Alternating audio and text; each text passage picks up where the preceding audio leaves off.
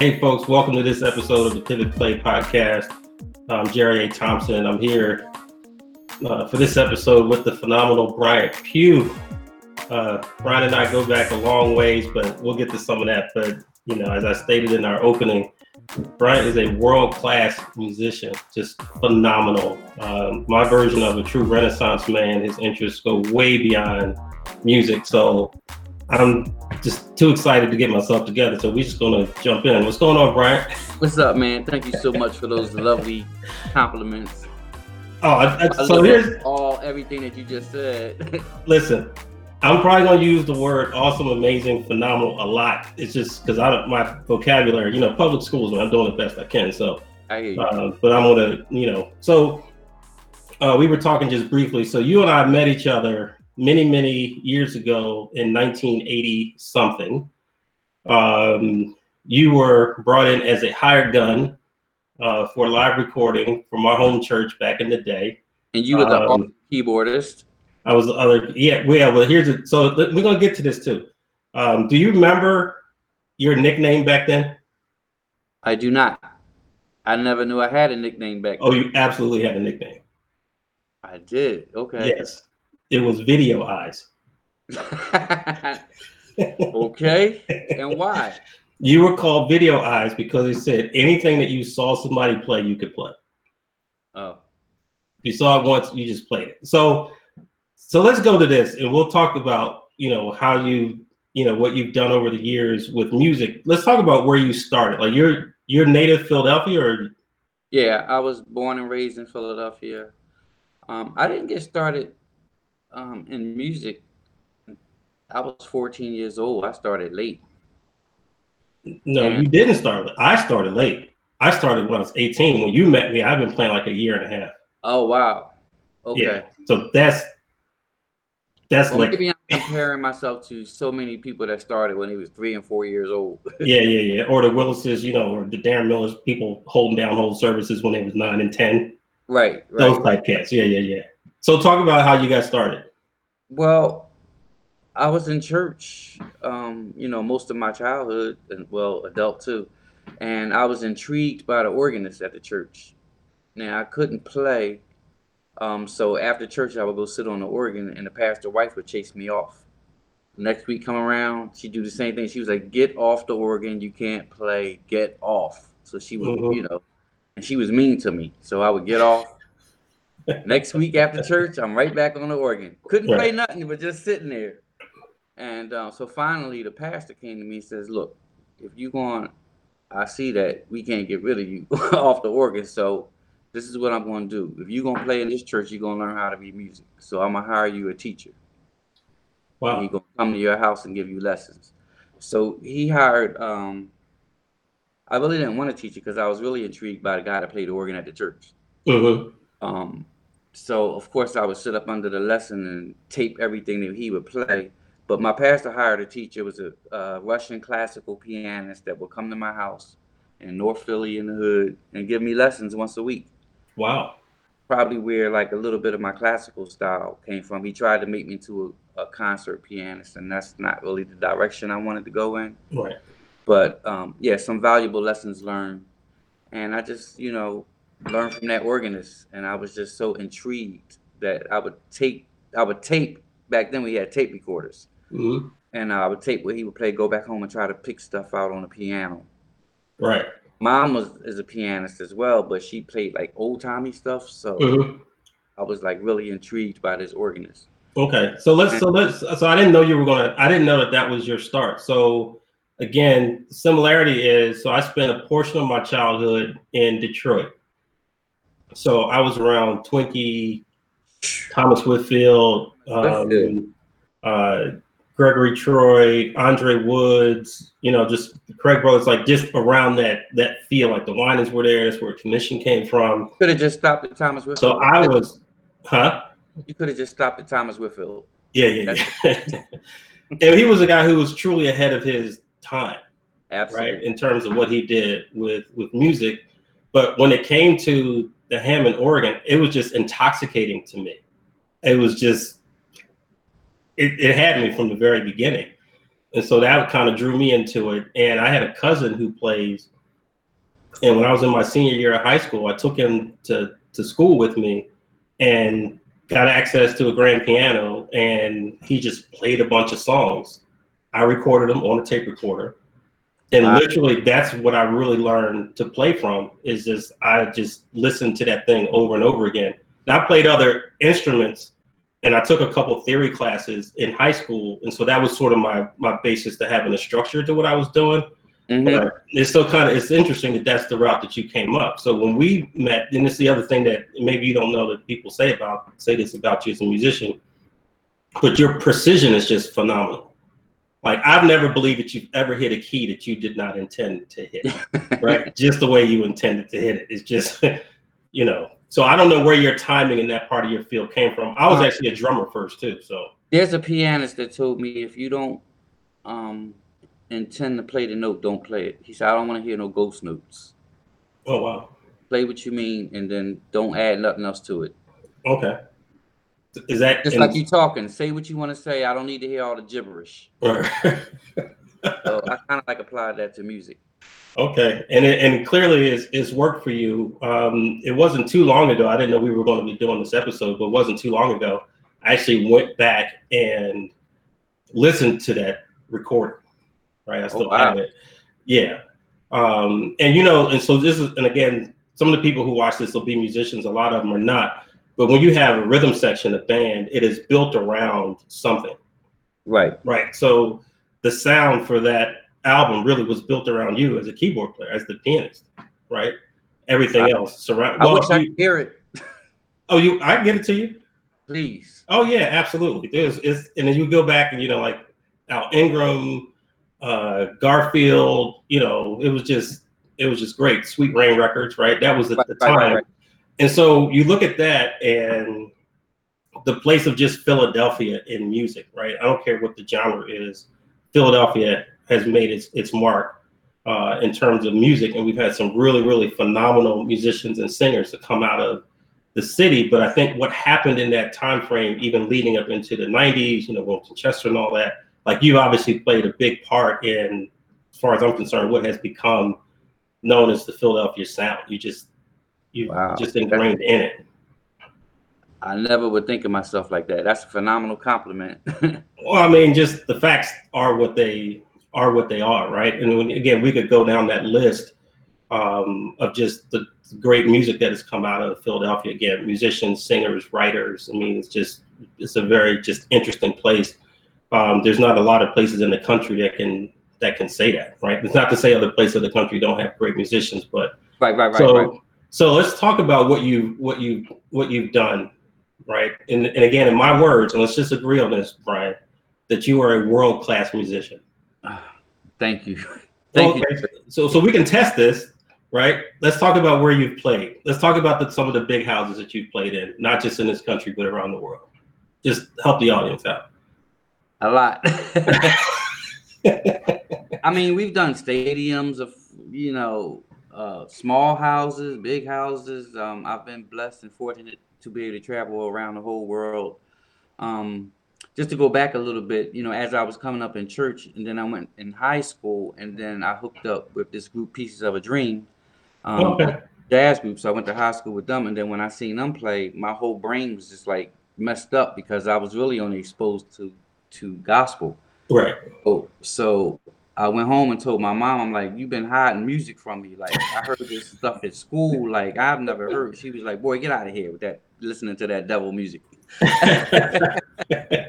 I had to educate mom.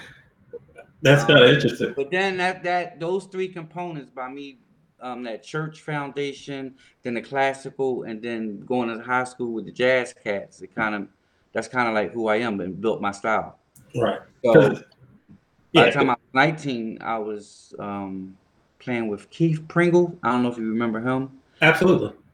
So I did some gigs with Keith. He discovered me from playing with Gabriel Hardiman. Remember him? Gabriel Hardiman and Keith Pringle, and then I ended up on a stage with Richard Smallwood. I gave Richard Smallwood my card. He calls me, at that time he was like really, really big. He calls me 2 weeks later and asked me could I be his substitute musician for a gig because his keyboard player couldn't make it. So I was like blown away. Went downstairs and told my mom, Richard Smallwood just called me. He wants me to play on a gig with him. I'm 19 years old. And Right. she told me get out of here because she didn't believe me. So I ended up doing that gig, and I was like, okay, I got to keep in mind I'm only a substitute. Right. It's gonna be going like that, but he gonna know I was there. Right. So I'm gonna learn his music. I'm not gonna go in there and do all these runs and all that. I just want to learn the solid chords, and I want to support the singers because that's what I'm there for. Right. And that's what I did. So after that gig, he gets back on the bus and he asked me to go to Florida. And then after that, I was just in. Right. And So he that afforded me to be able to travel around the whole world with right. Richard. And And then I met Edwin Hawkins, and then I did a play with him for 2 years, as well as playing for Richard Smallwood. So I got in with the whole Hawkins family, and he would send me cities ahead to go teach the choir before he would get there. So that whole choral thing, so I've had a lot of experience. Then I come back and I was playing with Patti LaBelle for 2 years at her club, and I was a music director there. It was called Chez LaBelle. oh, I remember. And then recorded with Yolanda Adams, a bunch of people, OJ's. I went to Japan with the Temptations. I don't know if you remember them. No one remembers the Temptations, Right. right? So right before, I'll look them up though. right before Eddie Kendricks died, so I did that Japanese tour with them. So yeah, I've been blessed to be able to move around a little bit. Right. And you've done some television. Yeah, there was a show back in the day called the Jenny Jones Show. Right. Yeah. So a little bit of television. Yeah. So But mostly just like on the road doing concert venues. right. But so again, so when I say world class musician, I'm not wrong, right? You bring that talent, but also that discipline, because I'm sure you've met a lot of musicians who have, phenomenal talent and chops, Oh but yeah. they don't have musicianship. So how do you define musicianship, Brian? Music. Well, respect depends on where we're playing, what we're playing. If we're playing somewhere and we're supposed to be uh supporting a singer, and this is like the whole band. Okay, so we have to think. We all have our time to shine. But am I listening to this vocalist sing, or is everyone listening to me playing runs while she's singing? Right. So the whole band has to know how to fall back and support who's on stage, and then when it's your time to shine, then you shine. Right. Or you So may not get a time to shine. You're there to support. You're there to support the singers, and that's it. that's it. Right. Fair We enough. know that you could do runs, but we're not here to hear that. Right. So I feel that. So when you talk about traveling the world, how has world travel impacted your view, maybe even your worldview? It helped me to expand in terms of different cultures. I kind of like when I travel. Not only there am I there to play music, but I kind of get soaked up in the culture. So I want to Mm-hmm. know where I'm at, what kind of food they eat, what do they like. I want to go where the natives go, not necessarily where the tourists go. If I have the time, and Right. I try to be respectful of that person's culture because Right. everybody don't always share your views. You Right. can't preach to somebody if they're hungry. Feed them first. Right. Right. And so what's your favorite country? London. I like London for some reason. Really? It Yeah. can't be, it's not the food. It's the fashion, it's the culture. They speak English. I'm not really bilingual, so I don't really, unless I have a translator, I'm not, you know, I really love the United States, to be honest with you. But if I was to live somewhere else, it would be London. Okay.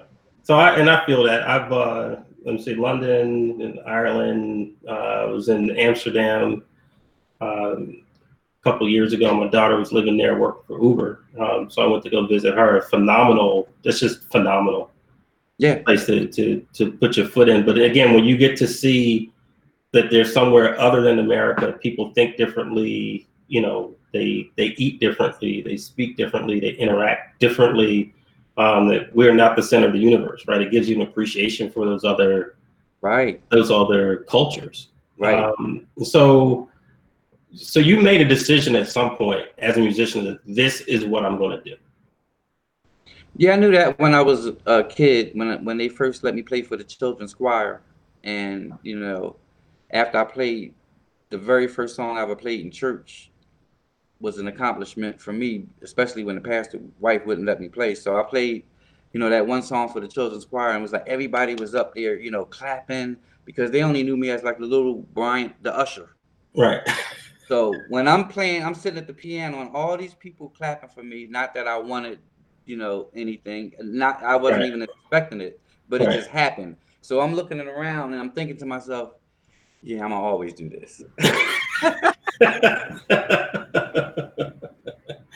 and you've done it well, and so I've always admired that, and people like you. I think about other people I know, feel like James Poyser and others, who really have just Little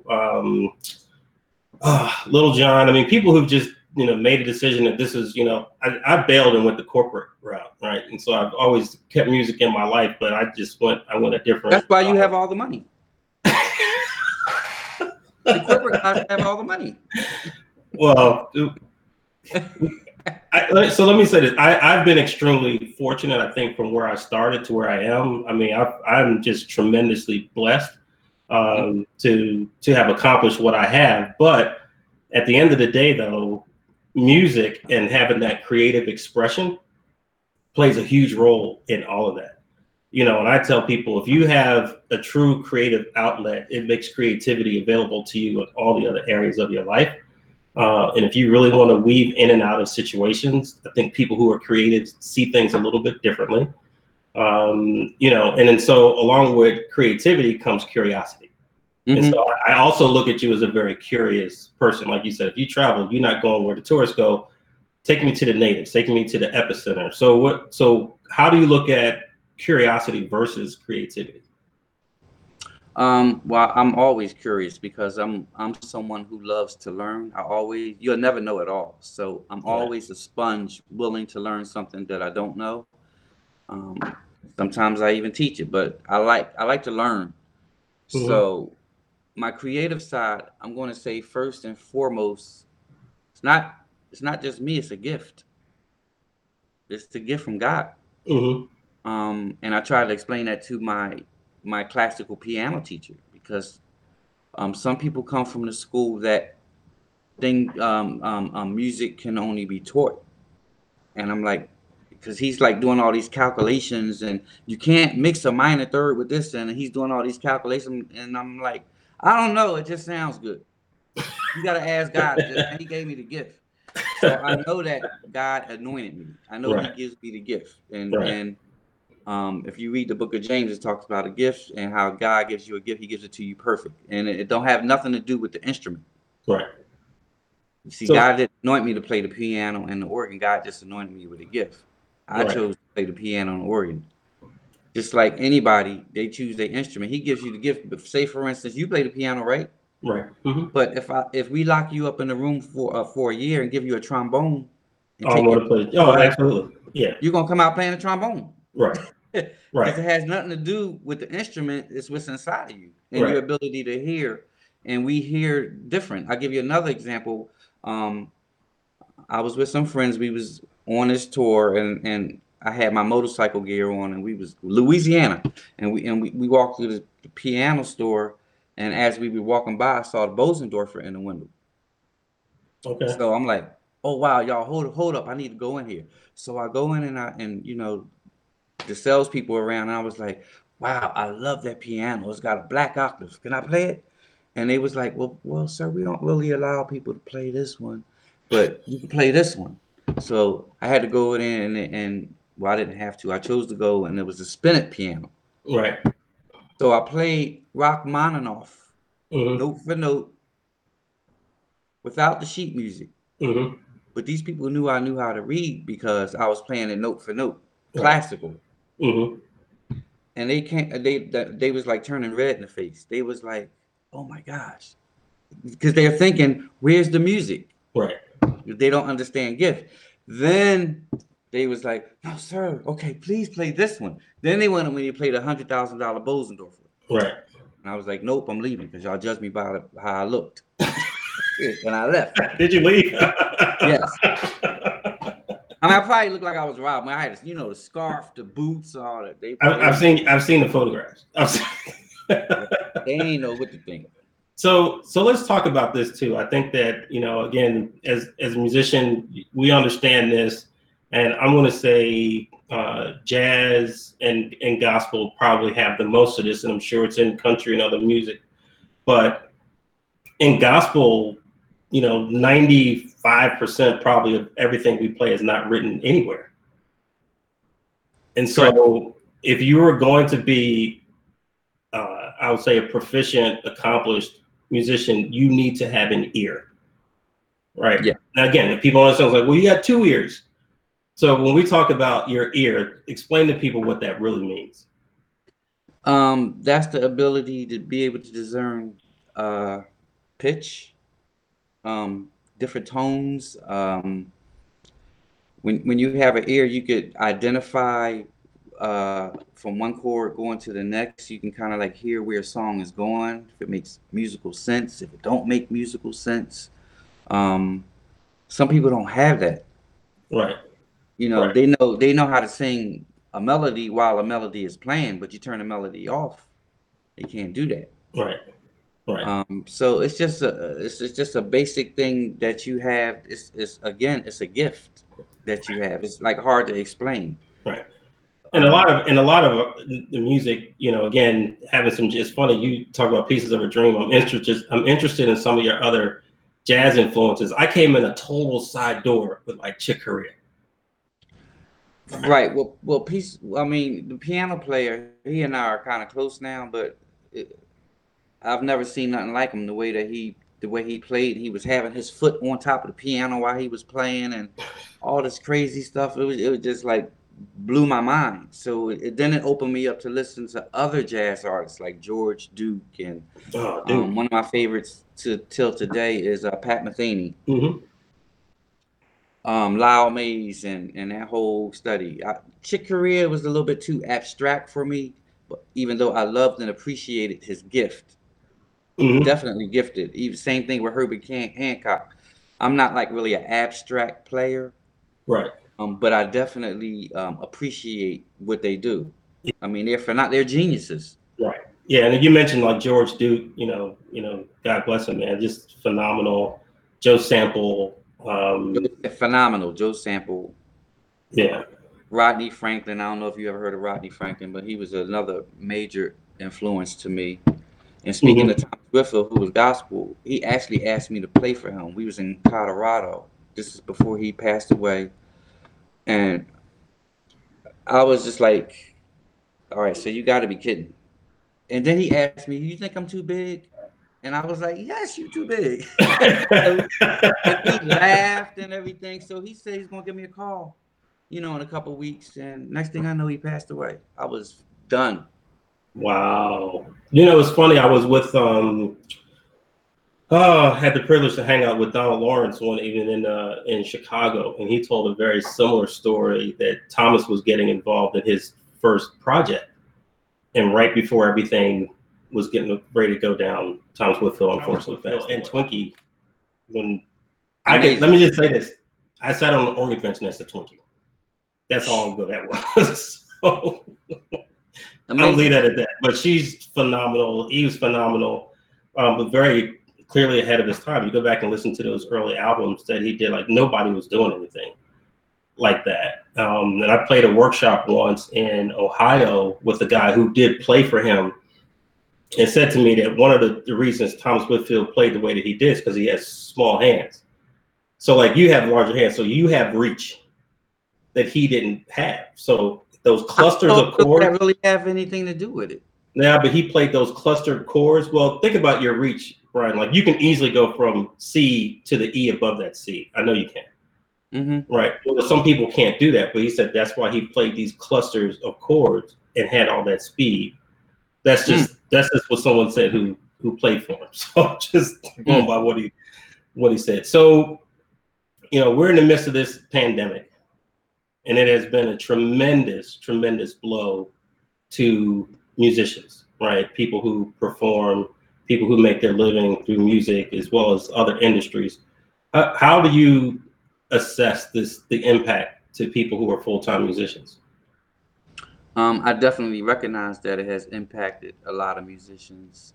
Um, and it's a sad situation because some musicians, that's all they do. I have a lot of friends who are musicians. That's all they know how to do is play music Mm-hmm.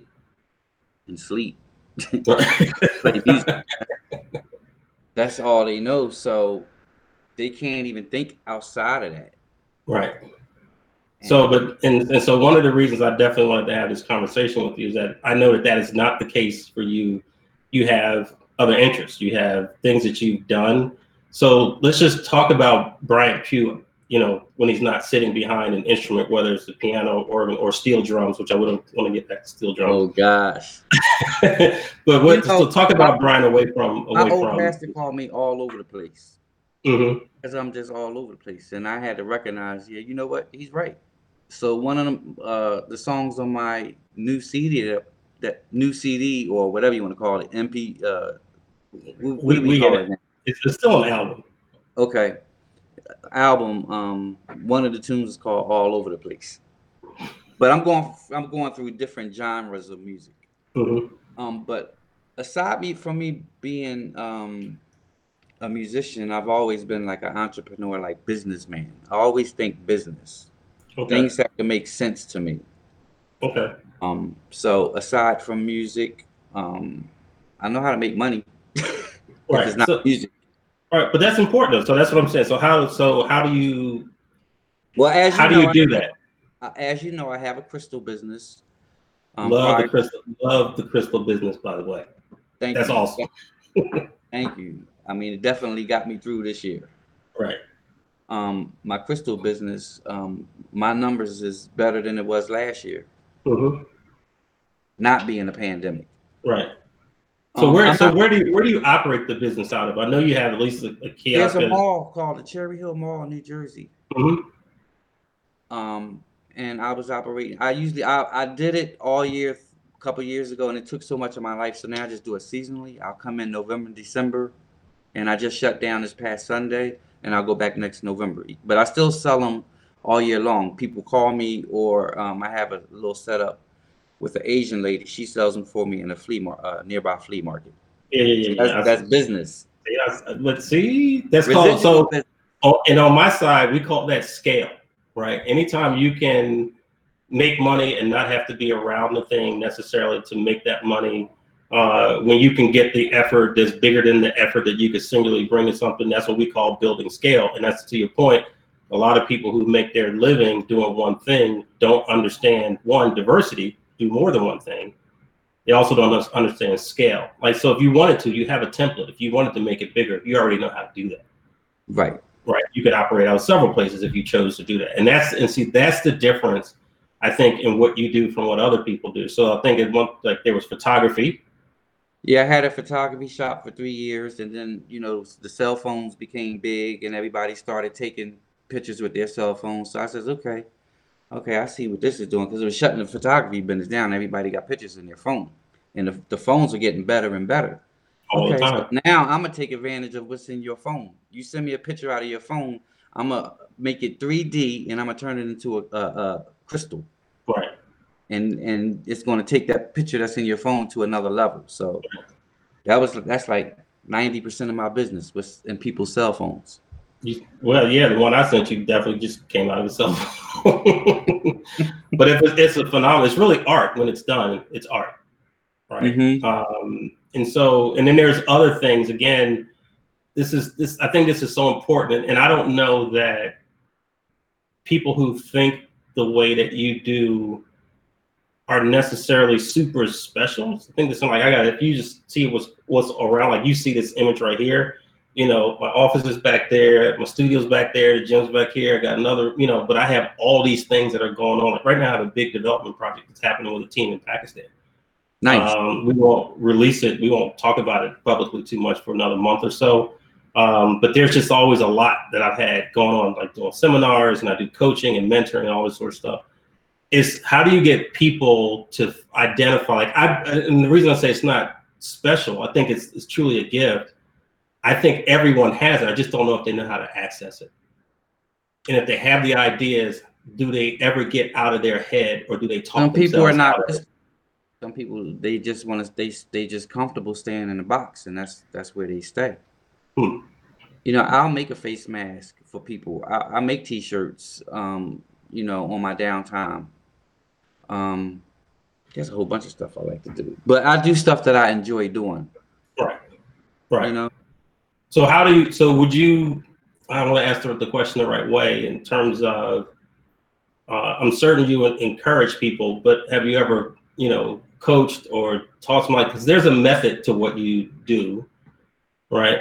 How would you instill that into someone else? Like even some of these musicians who clearly could do something else, right? And I believe in the age of information, you can learn almost anything, right? You got YouTube University. How would you encourage someone to diversify, and even the people who are really phenomenal musicians, to take that creativity and put it in something else?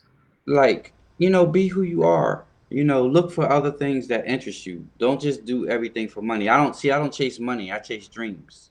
It's Mm, just money comes as a result of it. But I never chase money. I do something I love to do. Other people take interest in it and they want to buy it or whatever, and then the money comes as a result of it. But I always do, because your quality of life is important too. right. Not just about always chasing the dollar. So if you don't mind, deep dive that a little bit, because there are a lot of people that their whole thing is, as they say now these days, got to get that bag, Um, and then they're miserable. do things that's within your means and something that you aspire to do. Like I've traveled all around the world playing music, right? So I'm not gonna say that, that's not exciting to me anymore, but I've been there and I've done that and I appreciate it. But now where I'm at in life, small things matter to me. Hmm. Not so much big stuff. So, I went out and bought this RV and I'll I go was to about to say, Brian, you say little things matter. You don't really do little things. I've seen no, this but RV No, but in the people video. see it as boring. Like I'll go to a campsite and I'll just sit down and just listen to nature. Hmm. Talk to other people that's not in the music industry. Just have um intriguing conversations, intellectual conversations with people. Right. Not related to Not music. really. Right. It's just a big world out here. Right. And so that's my therapy. I just like to go different places. This past summer, I went to Texas. I've never driven to Texas before because I'm always used to flying everywhere. Right. But I'm always flying. I always get to the destination, but I always miss the journey. Right. So now I want to catch the journey. Right. Did you do Canada? Where else did you go? I follow you. You went somewhere else that's like, oh, what's he doing there? North Carolina, South Carolina. Then I went to Mississippi. I got up out of there real quick. You know. And that's why you spent some time with Ben Tankard. I went to Ben Tankard's spot, spent some time with him. Then he gave me some great advice, and we don't always have to be combative or we comparing ourselves Competitive, right? to The competition, right? because I don't know if you saw on the video I made. These guys was talking about Ben Tankard and he don't do all these runs and all this kind of stuff, and I had to shut him up. I'm like, how many records you got? Right. Right. Oh, I You saw the on the video. record, so why you talking about this man? Right. Right. And he has, aside from his own music, he's done so much, and people wouldn't even know that he's done it. He stepped in with Yolanda Adams when Thomas Whitfield passed away. I mean, he's a different type of dude though, and I appreciate I've always appreciated Ben Tankard. That's why I connected with him. So I'm there, and everybody, we got these big elaborate studios, and y'all ain't really saying nothing with your Pro Tools and all this kind of stuff. This guy got this iMac, a little keyboard, but he on the Billboard charts. Right. He got none of them plugins. Y'all got none of that stuff. He using GarageBand. Right. So big and bad, but your Pro Tools ain't putting out nothing. This guy's on big Billboard charts with GarageBand. So you know what? And so here's what I can tell you about that. Man, I didn't think we were going to talk about this, but you brought it up, so we on it now. I think that the competitive environment that has been created instills fear. And so when people have stuff, they won't put it out because they don't think about the people that it could reach, the people that it could help, the people that it could bless. They think about the people who might criticize it, and they just never do it. How do you, not just musically, but in all these areas, what is the role of the boldness and the courage? Where does that fit into the equation with you? In terms of other musicians? Just in terms of doing what you do, because you break the mold. You're outside the box. I'm just like a risk taker. Like, for example, when I did my crystal business at the mall, they told me that the rent was going to be, this is for a kiosk. They told me that, I'm thinking in my head, what's the rent going to be? $1,300 at a mall, whatever. That lady came out and was like, going to be $8,000 for November and $8,000 for December. Was that with power? Sometimes they charge you extra for the power. Did they give you power? Yeah, one little plug.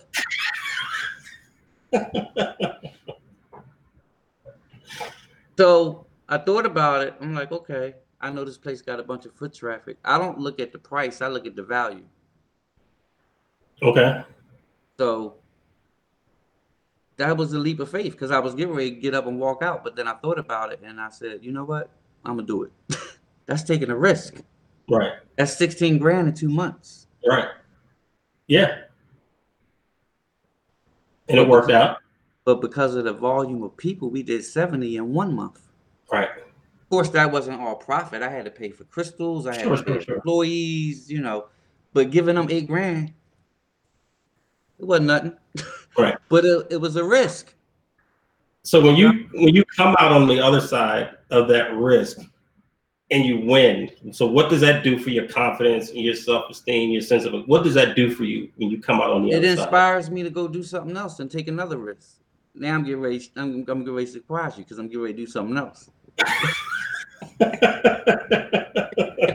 You're just gonna think I'm complete. Nobody, I ain't tell nobody. I ain't make this public or nothing. But I'm gonna tell you, you're my friend. But I'm involved in something else now. And this doesn't surprise me. Like I said, I have a couple of my buddies. They ask me, "How do you do all this stuff that you do?" I'm driven to do it. I'm not tired doing it. I'm inspired doing it. You know what I mean? I love it. Yeah. So I shut my mall down Sunday. I moved out Sunday. I'll go back next November. I started trucking school 2 days ago. No, yesterday, Monday, I started. Oh boy. You getting a CDL? Yeah, I got my CDL permit, but I need the CDL license and I need the experience. And I think on this one I may contradict myself a little bit because on this one I might be chasing the money. Okay. A lot of money in trucking. Boy, oh boy. You a businessman, you already know. Oh yeah. No, I totally get it. But the thing is, it's here. Let me just say this, and not just to you. I'm saying this. Make sure you kind of leave in the frame there, bro. I'm sorry. I'm sorry. But I'm saying this because I had issues with this years ago when people try to identify you as one thing, right? It can be very restricting. And so again, not saying to you, but really for the people who are watching this, is never let other people define who you are or what you're going to do. That's the fastest way to create your own person. That's why my life motto is live free. This is totally what I'm all about. And that came out of actually some really horrible experiences, and one of them was cancer. But I'm like, when you realize, you know what, I could have died. If I did, people be shocked and surprised and sad and sing some songs, but eventually they're going to get back to their own life. So why would I not do what I want to do in life over the opinions of people who would eventually forget about me? I'm about it. I just do it. I agree 100%. Yeah. So I figure I do this while the music world is asleep. Technically everybody on the Zoom calls playing their little songs or whatever. Okay. I'm gonna go out and get this under my belt, and then if the industry turns back around, at least I'll have this under my belt.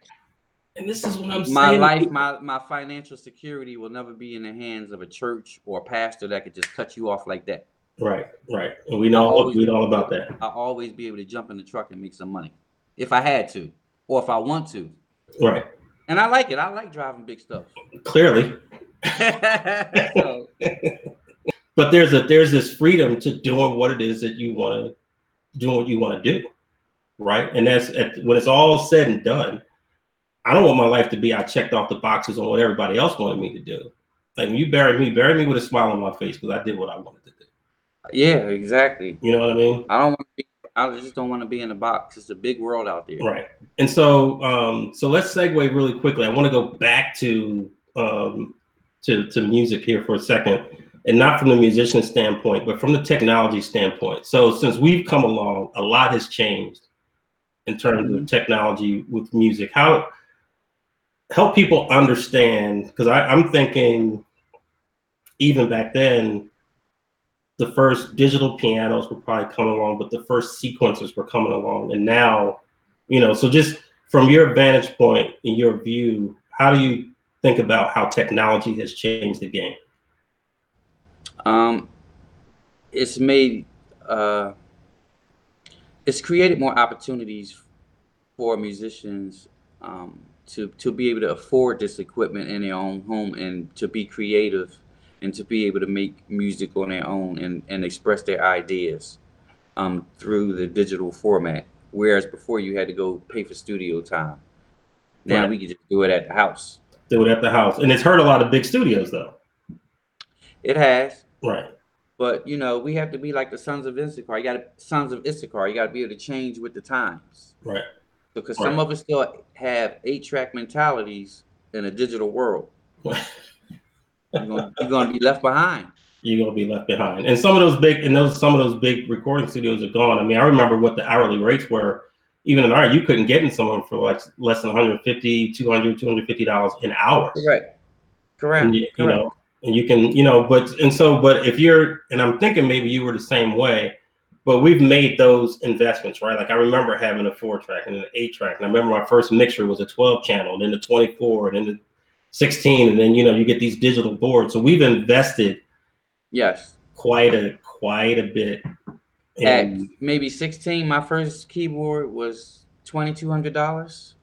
My mother thought that I had lost my mind, but I mean, I just always had a standard like that. I want what's out there, not necessarily the best, but something that's going to help me to be able to create what's in my mind, help me be more creative. Right. I don't necessarily have to keep up with the Joneses and get what you have or get what that person has, but whatever's going to help me to be more creative so that I can be the best that I can be. So you're clearly an independent thinker. Have you always been that way? Yes. So no inspiration. I'm alone. It's hard for me to relate to people. Really? I'm all over the place. Yes. So someone might call that eccentric or eclectic. Do you consider yourself to be eccentric? Whatever that. I don't even know if I know exactly what that means. No, but I just, my mom always tell me, you just go wherever way your head turns. That's just the way you go. Right. See, the thing is, I wouldn't probably put the label of eclectic or eccentric on me because in my mind, I'm 100% normal because I just am the way that I am. In your mind, but somebody else may view you different. Oh, and you hear it all the time. The average person views me as normal, even though I'm a little crazy. I ride boats. I mean, I ride boats too, right? So I'm at the boat, and when I'm at the boat marina, I run that marina, like, because I'm like one of the only ones that could just dock without the help of other people. So my friends at the marina, they know me as a boater. So I tell them, man, you should go to church with me. I play the organ at church. They were like, you don't play no organ, yo. Come on. They don't even see me as a musician. They only know me as a boater. Right. And so you have interests. So you have RVs, you boat, motorcycles. Yeah. Right. Now I just got another one too. It's called a Grommet. Huh? I just got another one. Really? I haven't written it yet. It's called a Grommet. It's a little small one that I could put on the back of the RV. So when I get to the park I got my little Grommet and I can be out. It's so funny. I have 2 motorcycles, and since I moved to Missouri, I don't ride my motorcycles that often. What you have? Oh, maybe that's another conversation. I mean, I have rice rockets. You have big bikes, right? And so my first real bike. I bought Kawasaki Ninja, right? That was Nice. that was my learning bike. But You got a 600 or 1,000? No. Let's go back. My first, that was only a 250 because I was learning. Oh. So when I was learning, I got the 250. I had it for like a month. Okay. Right. But then I sold it, and then I got my Suzuki Katana 600, which I still have. Right. But it is jetted. It's got the, who makes that pipe on there? Is it starts with a Y? I can't even think of a brand right now. Yakamoka? Yeah, just something like that. One of those. But so I got that, and then I have another 6, which is a Honda, which is more of even more of a sport touring bike. I got it because I wanted to be able to take long rides. But dude, out here they're so crazy on the roads. I felt more comfortable in Philadelphia riding my motorcycle than I do out here. So they have accidents here. You see cars flipped over. When you see cars flipped over, that means nobody was paying attention. No. Nothing. I don't even. And you know, I live in New Jersey. I don't live in Philadelphia. Okay. Right. But I ride out in Jersey because Philadelphia, they doing a little bit too much. But you have all these other interests, right? And see, that's when people look at it. Well, you make the money. I need to make money because I have all these interests. That's why I need it. Because I like big toys. Right. It's not. I never just sit and look at money. I don't go to the bank and say, give me some stacks. I never look at. It's just I want to be able to express. It allows me to be able to just explore things that I'm curious about. If I want to read a book, I can buy this book. If I want to get this toy, I buy this toy. But a lot of things I get because I learn. All right, so we'll jump back in. So you have an interest in many things. One of them, which I was so shocked I saw it on your Facebook page, is the steel drums. And you love the steel drums. Where did this come from?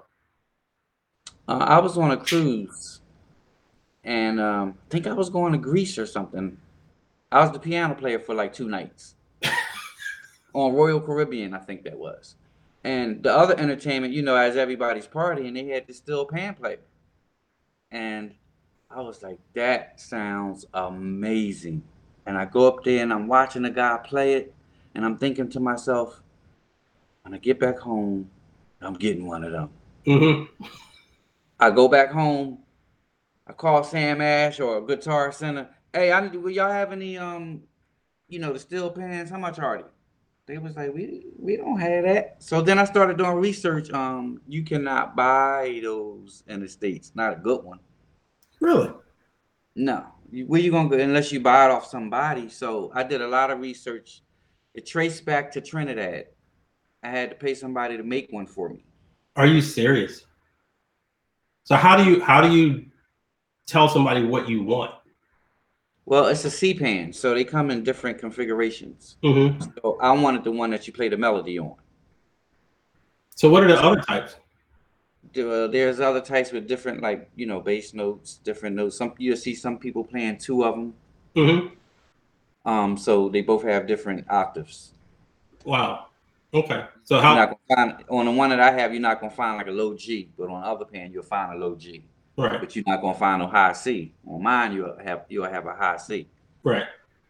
So that's another whole culture within itself. So I did a whole lot of research, and I really want to go to Trinidad because I want to go. They have this thing called Carnival every year. Right. It's like in Trinidad, you're born to play a steel pan. Right. So the instrument, the sound just intrigued me so much. So yeah, I paid this guy to make me one and ship it to me. Wow. Now here's the thing. How long did it take you before you could play it? Oh wow, because unlike a piano, the notes is not like C, D, E, F, G in a systematic order. On that pan, everything is all over the place. Really? The C is here, the F is somewhere else, the A flat is all the way up here. The high C is in the middle, the A is over here, the B is over here.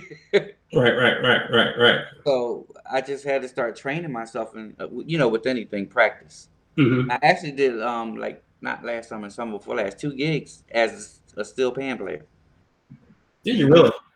I make my own tracks and then I just played steel pan with it. They loved it. I knew I wasn't the greatest, but they loved it. Man, I love the freedom. I love it.